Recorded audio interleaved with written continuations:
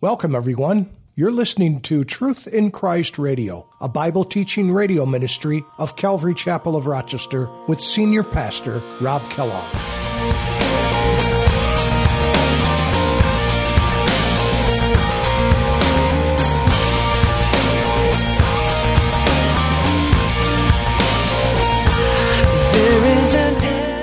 But that is the great condescension. He condescended to us from heaven. He left his abode. He left his home. And not only that, but he also identified us with us in baptism, even though he was without sin and did not need to be baptized. But he went through it anyway. God Almighty. He manifested. He showed it to us. He demonstrated it in very tangible ways. He was willing to be wrongly accused, and he was silent. Just as it says in Isaiah 53 that as a lamb before its shears is silent, so he opened out his mouth. How can I ever say enough? How amazing is your love? How can I keep from shouting your name? I know I am by the King, and it makes my heart wanna sing.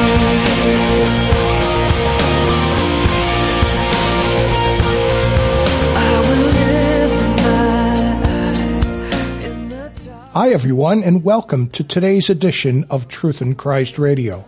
Today, Pastor Rob brings us through a series of Scripture that dictates the love of God. Scripture says, "In this, the love of God was manifested toward us, that God sent His only begotten Son." This shows us what love is and what it means. Love is not only defined by the sacrifice of Jesus, it is also defined by the giving of the Father. It was a sacrifice for the Father to send the second person of the Trinity, and a sacrifice to pour out the judgment we deserved upon God the Son. Now let's join Pastor Rob for today's lesson. And the motive behind their action is totally selfless and even sacrificial. Have you ever seen those kinds of acts where they're not concerned about if anybody's got a camera? There's no Channel 10 news camera there recording the event. Something happens to people when they get a camera in front of them. It gets really crazy. But you know what God really loves? He loves when we do these kinds of acts of love when there's no possibility of anybody finding out about it. It's giving in simplicity. It's doing things in the shadows that nobody even sees. And what God sees done in the shadows or in the darkness, not in spiritual darkness, but just in away from all of the noise and all the press. He says, what's done in secret, I will reward openly. There's coming a day, folks, when we're going to be rewarded for those things that we've done. But this is precious in the sight of God when we do things, not to be on the front cover of the newspaper. But let me tell you that every act of kindness, every self-sacrificing act that you do is etched in the chronicles in heaven. Doesn't the Bible say there's going to be books that are going to be opened? And God, you're going to be rewarded. It's called the judgment seat of Christ. It's not a judgment of salvation or lack thereof, but as a child of God, you are going to receive a judgment, and it's going to be for rewards or lack of rewards. It's totally separate from the other judgment in Revelation 20, verses 11 through 15. It talks about the great white throne judgment. That's for unbelievers. There's no hope for them at that judgment. But you and I, as Christians, will stand at the judgment seat of Christ. And the Lord will be able to open up all those things, all those selfless acts that nobody knew. Can you imagine? Have you ever done something like that? I imagine that we all have. And I would encourage you to let it be something that just happens very naturally, supernatural. We don't need to do anything to be seen by anyone. The more important thing is that God sees. And that really blesses Him. That brings honor to Him because your motive is completely different. But let's go on in verse 4 here in 1 Corinthians 13. Notice what he says. This idea of agape, it suffers long. It's very patient. It's very kind. It doesn't envy. It does not parade itself. It's not puffed up. It doesn't behave rudely. It doesn't seek its own. It's not provoked. It thinks no evil. Does not rejoice in iniquity, but rejoices in the truth. It bears all things. It believes all things. It hopes all things. And I love this. It endures all things. Real love endures. Unfortunately, in our culture, love sometimes is based upon performance. I love you if you do this for me. And unfortunately, there's a lot of marriages today that are based on this kind of selfish love. That's why there's so many divorces. Well, when I first married him, he spouted all these promises, spoke all these sonnets, and brought all the flowers. But now that I've got the ring on the finger, and a year has gone by, I'm just like an old shoe. I'm just like an old shoe. And if I don't keep up my performance, then his love, her love for me begins to wane. Is that really what love is? That is not love at all. But love bears all things, believes all things, hopes all things, endures all things. Notice verse 8, love never fails. But whether there are prophecies, they will fail. Whether there are tongues, they will cease. Notice these spiritual gifts. Whether there is knowledge, it will vanish away. For we know in part and we prophesy in part. But when that which is perfect has come, then that which is in part will be done away. And I love what Paul says. He says, when I was a child, I spoke as a child. I understood as a child. I thought as a child. But when I became a man, I put away childish things. For now we see in a mirror dimly, but then face to face. And he's talking about seeing Jesus face to face at the rapture. When we see him face to face, that which is perfect has come is the Lord Jesus Christ. He is the only one who's perfect. When he comes, he says, for we see in a mirror darkly or dimly, but then face to face. Now I know in part, but then I shall be known. Then I shall know just as I am known. And here the verse is, and now there abides faith, hope, and agape love. These three, but the greatest of these is what? It's love. It's agape. It's so important. You heard in our skit today that in Galatians chapter 5, verse 22, it says the fruit of the Spirit. And it's supposed to be singular. The word there, fruit, is singular. It's a singular word. The fruit of the Spirit is love, joy, peace. And it's the word agape. It's love, joy, peace, long-suffering, patience, kindness, goodness, faithfulness, gentleness, self-control. All of those things are really considered a unifying thing, and it's all wrapped up in agape love. Because agape love, when that's operating freely in your life, or even operating sporadically, those will be the demonstrations of it. There will be joy, real joy, not based on the things that I have or I don't have. It'll be based on peace, a real peace within, not a peace that is obtained by my being safe necessarily. And long-suffering, patience. Are you patient with one another? Are you even kind? Is your life marked by goodness? Are you a faithful person? Is there faithfulness in your life? Is there gentleness? Are you gentle, or are you just a raging bull? Do you have self-control or the lack thereof? These are all things that, they're like a beatitude. These are the things that ought to be demonstrated in the life of the believer. In verse 8 he says, he who does not love God does not know God, for God is love. And here it is again. This grammar is so important, because the idea is he who does not continually love does not know God. Somebody who is just filled with hate, and we see that all around us. If we do not habitually love, we prove or show that we do not know God. And he who does not love does not know God, for God is love. Jesus said in the Gospels, Matthew chapter 7, he says, you will know them by their fruits. You will know whether they are operating by love or not. We are not to judge anyone, but we are to be fruit inspectors, first in our own life, but also to be watching. A person who is not governed by God, who doesn't love God, is going to be governed by something completely else. But somebody who is born of God is going to love God, and it's going to manifest itself very obviously. Notice what Jesus said in Matthew 7, beginning in verse 15. He says, beware of false prophets who come into you as sheep's clothing, but inwardly they are ravenous wolves. You will know them, notice, by their fruits, by their actions, by the way they speak, by the way they hold themselves. Sometimes even the nonverbal things that they do, you can tell. Isn't that scary? It's not even so much what you say, but your nonverbal communication that comes from all of us speaks sometimes louder than words. You cannot speak a word, but your nonverbal communication can be screaming a whole story. To me, that's scary. You know what that means? There's nowhere to hide. There's nowhere to hide. And so, therefore, you have to say, Lord, make me genuine. Make me genuine in everything that I do. And help me to be gracious. Not to be too easily offended. Are you easily offended? Your life's going to be a mess if you're easily offended, because offenses are all around us. You know, I think truly as we take in the love of God and as we allow the Spirit of God to birth this love in us, it makes us to where we're kind of somewhat unflappable. Somebody can come up and say something bad about you, even if it's wrong, completely wrong. And you're not like, you know, you're like Jesus. You know, did he throw a tantrum? Did he get on Twitter, put everything in all caps? Hits the send button?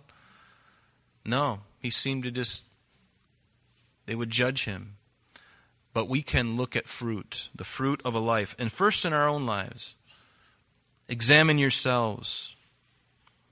He goes on to say, he says, do not men gather grapes from thorn bushes or figs from thistles? Or do men gather grapes from thorn bushes or figs from thistles? Even so, every good tree bears good fruit, but a bad tree bears bad fruit. A good tree cannot bear bad fruit, nor can a bad tree bear good fruit. Every tree that does not bear good fruit is cut down and thrown into the fire. Therefore, by their fruits you will know them. You will know them. It'll be obvious to you. We don't have to judge. You realize, the world loves to take these kinds of things and throw it in our face. When we see something bad happen, and we say, that's not good. Oh, don't judge me. No, I'm not judging you. I'm judging the action. The action is wicked. The action is evil. That's not judging. That's just showing the fruit, right? And they just want to muzzle you so that you don't have any say any longer, so that they can continue doing what they're doing. But Jesus said, you'll know them by their fruits. And if he said that, that means that you have to be watching, first in your own life and in the lives of others. In Matthew chapter 12, the same gospel, in verse 33, and Jesus was speaking to the Pharisees, and he says, either make the tree good and its fruit good, or else make the tree bad and its fruit bad, for a tree is known by its fruit. You brood of vipers, he tells them, how can you, being evil, speak good things? For out of the abundance of the heart, the mouth speaks. Isn't that true? The things that are in your heart are eventually going to come out.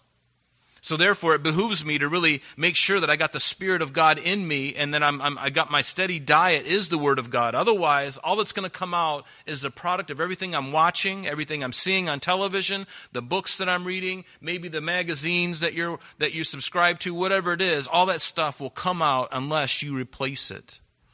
You have to bring in the good stuff, because that bad stuff will surface. It will surface. And boy, isn't it embarrassing when it does?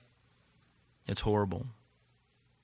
He says, but I say to you that every idle word men may speak, they will give account of it in the day of judgment. For by your words you'll be justified, and by your words you'll be condemned. And I believe Jesus, because in that passage he's speaking to the Pharisees, he knew their heart. He knew ultimately that they were going to reject him.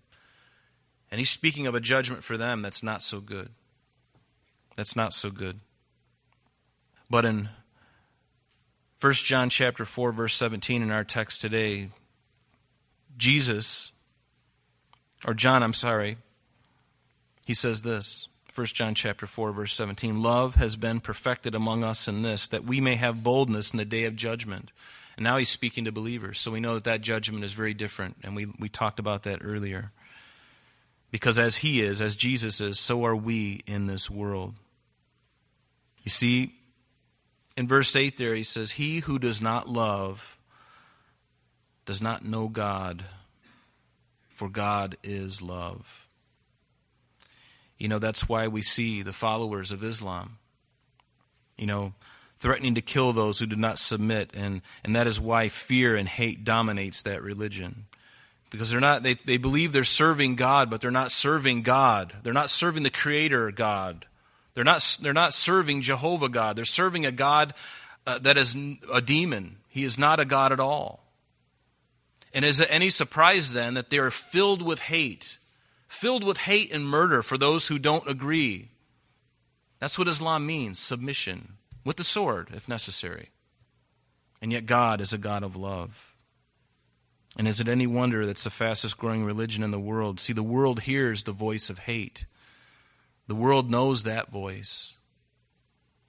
It knows the voice of anger and hatred, and so many are following it because all it takes is just a bunch of angry people to be angry at the establishment, to be angry at anything, and boy, they'll join the ranks of Islam because it encourages the hate.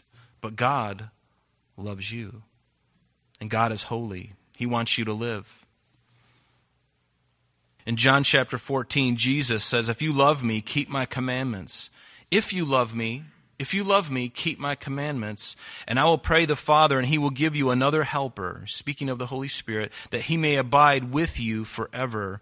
And he says, the Spirit of truth, whom the world cannot receive, because it neither sees him nor knows him. But notice, you have known him, for he dwells with you. He dwells with you, but then he'll be in you. I will not leave you orphans. See, that's the indwelling of the Spirit of God. I was wooed by God, just like you. I was wooed, just like a husband or a man would woo a girlfriend during their courting time. Doing everything to encourage the woman to go, wow, he really is something. He really is all that. And the Spirit of God does the same with us. He comes alongside of us. He woos us. He's getting us interested, giving us every reason to believe in him, to trust him. In John 14, verse 21, Jesus said, he who has my commandments and keeps them, it is he who loves me. And he who loves me will be loved by my Father, and I will love him and manifest myself to him. Judas, not Iscariot, said to him, Lord, how is it that you will manifest yourself to us and not to the world? And Jesus answered and said to him, if anyone loves me, he will keep my word, and my Father will love him. And he will come, and we will come to him and make our home with him. He who does not love me does not keep my words, and the word which you hear is not mine, but my Father's who sent me. So important for us to love. In verse 9 it says, in this the love of God was manifested toward us, that God has sent his only begotten Son into the world that we might live through him. Notice, the love of God was manifested toward us. It's not something we asked for. He did it. In fact, in Romans chapter 5, verse 8, it says, God demonstrates his own love toward us, his agape love. He demonstrates toward us, and that while we were yet sinners, again, Christ died for us. Is there anything more that God could have done for us when he has not even withheld from us his own Son? In what ways has God manifested his love toward us? I just made a superficial list. Number one, he was willing to leave his heavenly home and be made in the likeness of sinful man. Talk about the great humiliation or the great condescension. I almost said condensation. Maybe it's just because of the weather. But that is the great condescension. He condescended to us from heaven. He left his abode. He left his home. And not only that, but he also identified us with us in baptism, even though he was without sin and did not need to be baptized. But he went through it anyway. God Almighty. He manifested. He showed it to us. He demonstrated it in very tangible ways. He was willing to be wrongly accused, and he was silent. Just as it says in Isaiah 53 that as a lamb before its shears is silent, so he opened out his mouth as he was ridiculed, as he was lied to, as he was lied about. Almighty God. I mean, can you imagine? See, that is a gulf that I can't understand. I can't understand why he who is holy, who spoke all things, and he has need of nothing. He can't learn anything. He's perfect and holy in every facet of the imagination. And yet he will come to dwell and be a human being, and then to die in our place and be ridiculed.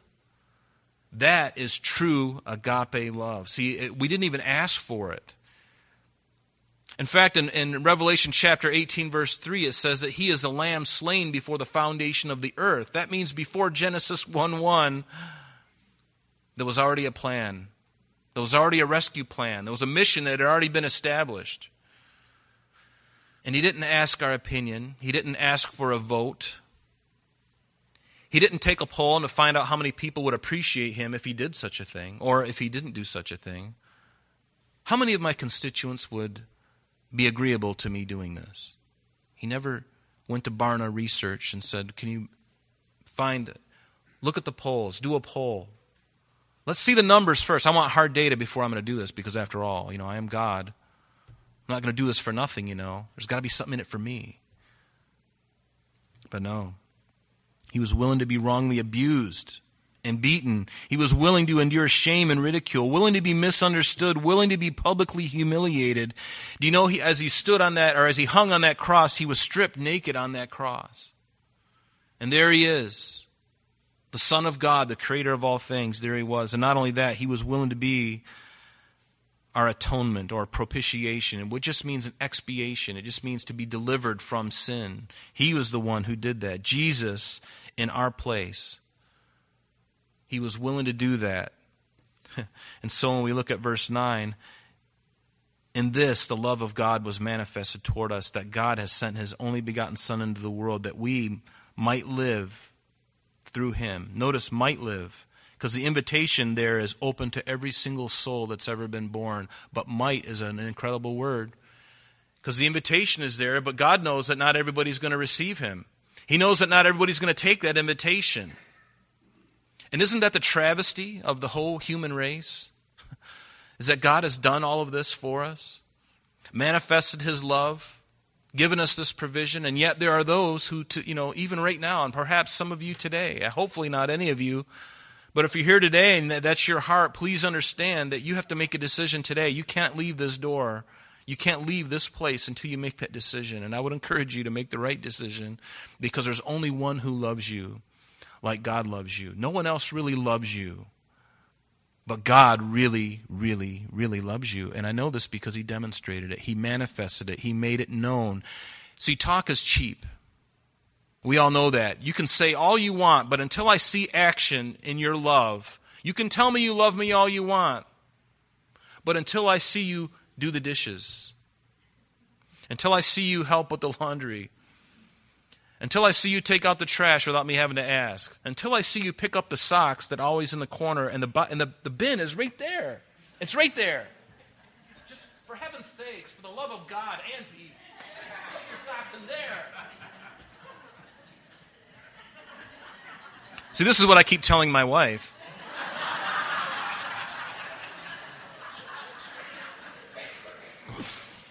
No birthday cake for me. I'm only kidding. She never does that. But love, that's what it takes. It's a demonstration. Men, I'd encourage you. You can tell your wife you love her all you want, but until she sees you making decisions that prove that love, that's really what this is about. Jesus' love was manifested. It was put on display for everyone to see. When we didn't deserve it, when we didn't ask for it, we didn't even care. We didn't even want it. And that's really the way it happened for me. When I came to Christ, I wasn't even looking for him. I didn't care about him. I was happy in my sin. Thank you very much. He invaded me. You've heard the story. I keep telling, I can't escape it. But I wasn't looking. Is that love? Knowing that he knew where I was headed. He knew where you were headed. He saw you going along your life and thinking that you had it all together. And he's like, you don't even have a clue of what love is. You have no clue of what life is. You've been lied to, and this is the direction you're going. Well, I'm going to put an end to it. I'm going to intervene. And God intervenes many times in a life. He intervened in my life several times. And now I look back on those times and I'm going, wow, God, you really set up different people in my path all along. And he's like, yes, because I was trying to stop you. I was like that donkey when Balaam was riding that donkey, and the donkey's stopping before Balaam, and Balaam's whacking the donkey. I'm sorry, that's all the time we have for today, but please join us next time as we continue our study in John's epistles. Calvary Chapel of Rochester is located at 2503 Browncroft Boulevard, Rochester, New York, 14625. You can reach us at our church office between 9 a.m. and 4 p.m. Monday through Friday at area code 585-586-3140. If you would like to have an audio CD of today's message mailed to you in its unedited form, simply mention today's date when contacting our church office. You can also contact us via the web by logging on to www.calvaryrochester.com. There you will be able to access a number of useful things, such as information concerning our beliefs, our ministries, contact information, our location, service times, and much more. You can also download or listen to the radio and sanctuary messages free of charge from the teachings link at the top of the page. To listen to Calvary Chapel of Rochester sanctuary messages or Truth in Christ Radio on your mobile device, just subscribe to both through Google Play and Apple Podcast. You may also join us on Sundays and Thursdays through live streaming of our services and Bible studies. Just click on the online services link. We're so glad that you could join us today. And if there is any way that we can bless you in your walk with Jesus Christ, please don't hesitate to call our church office. Remember, Jesus said, "I am the way, the truth, and the life, and for this cause I have come into the world, that I should bear witness unto the truth. Everyone who is of the truth hears my voice." May God bless you in abundance today as you walk with Him. And until next time, this has been Truth in Christ.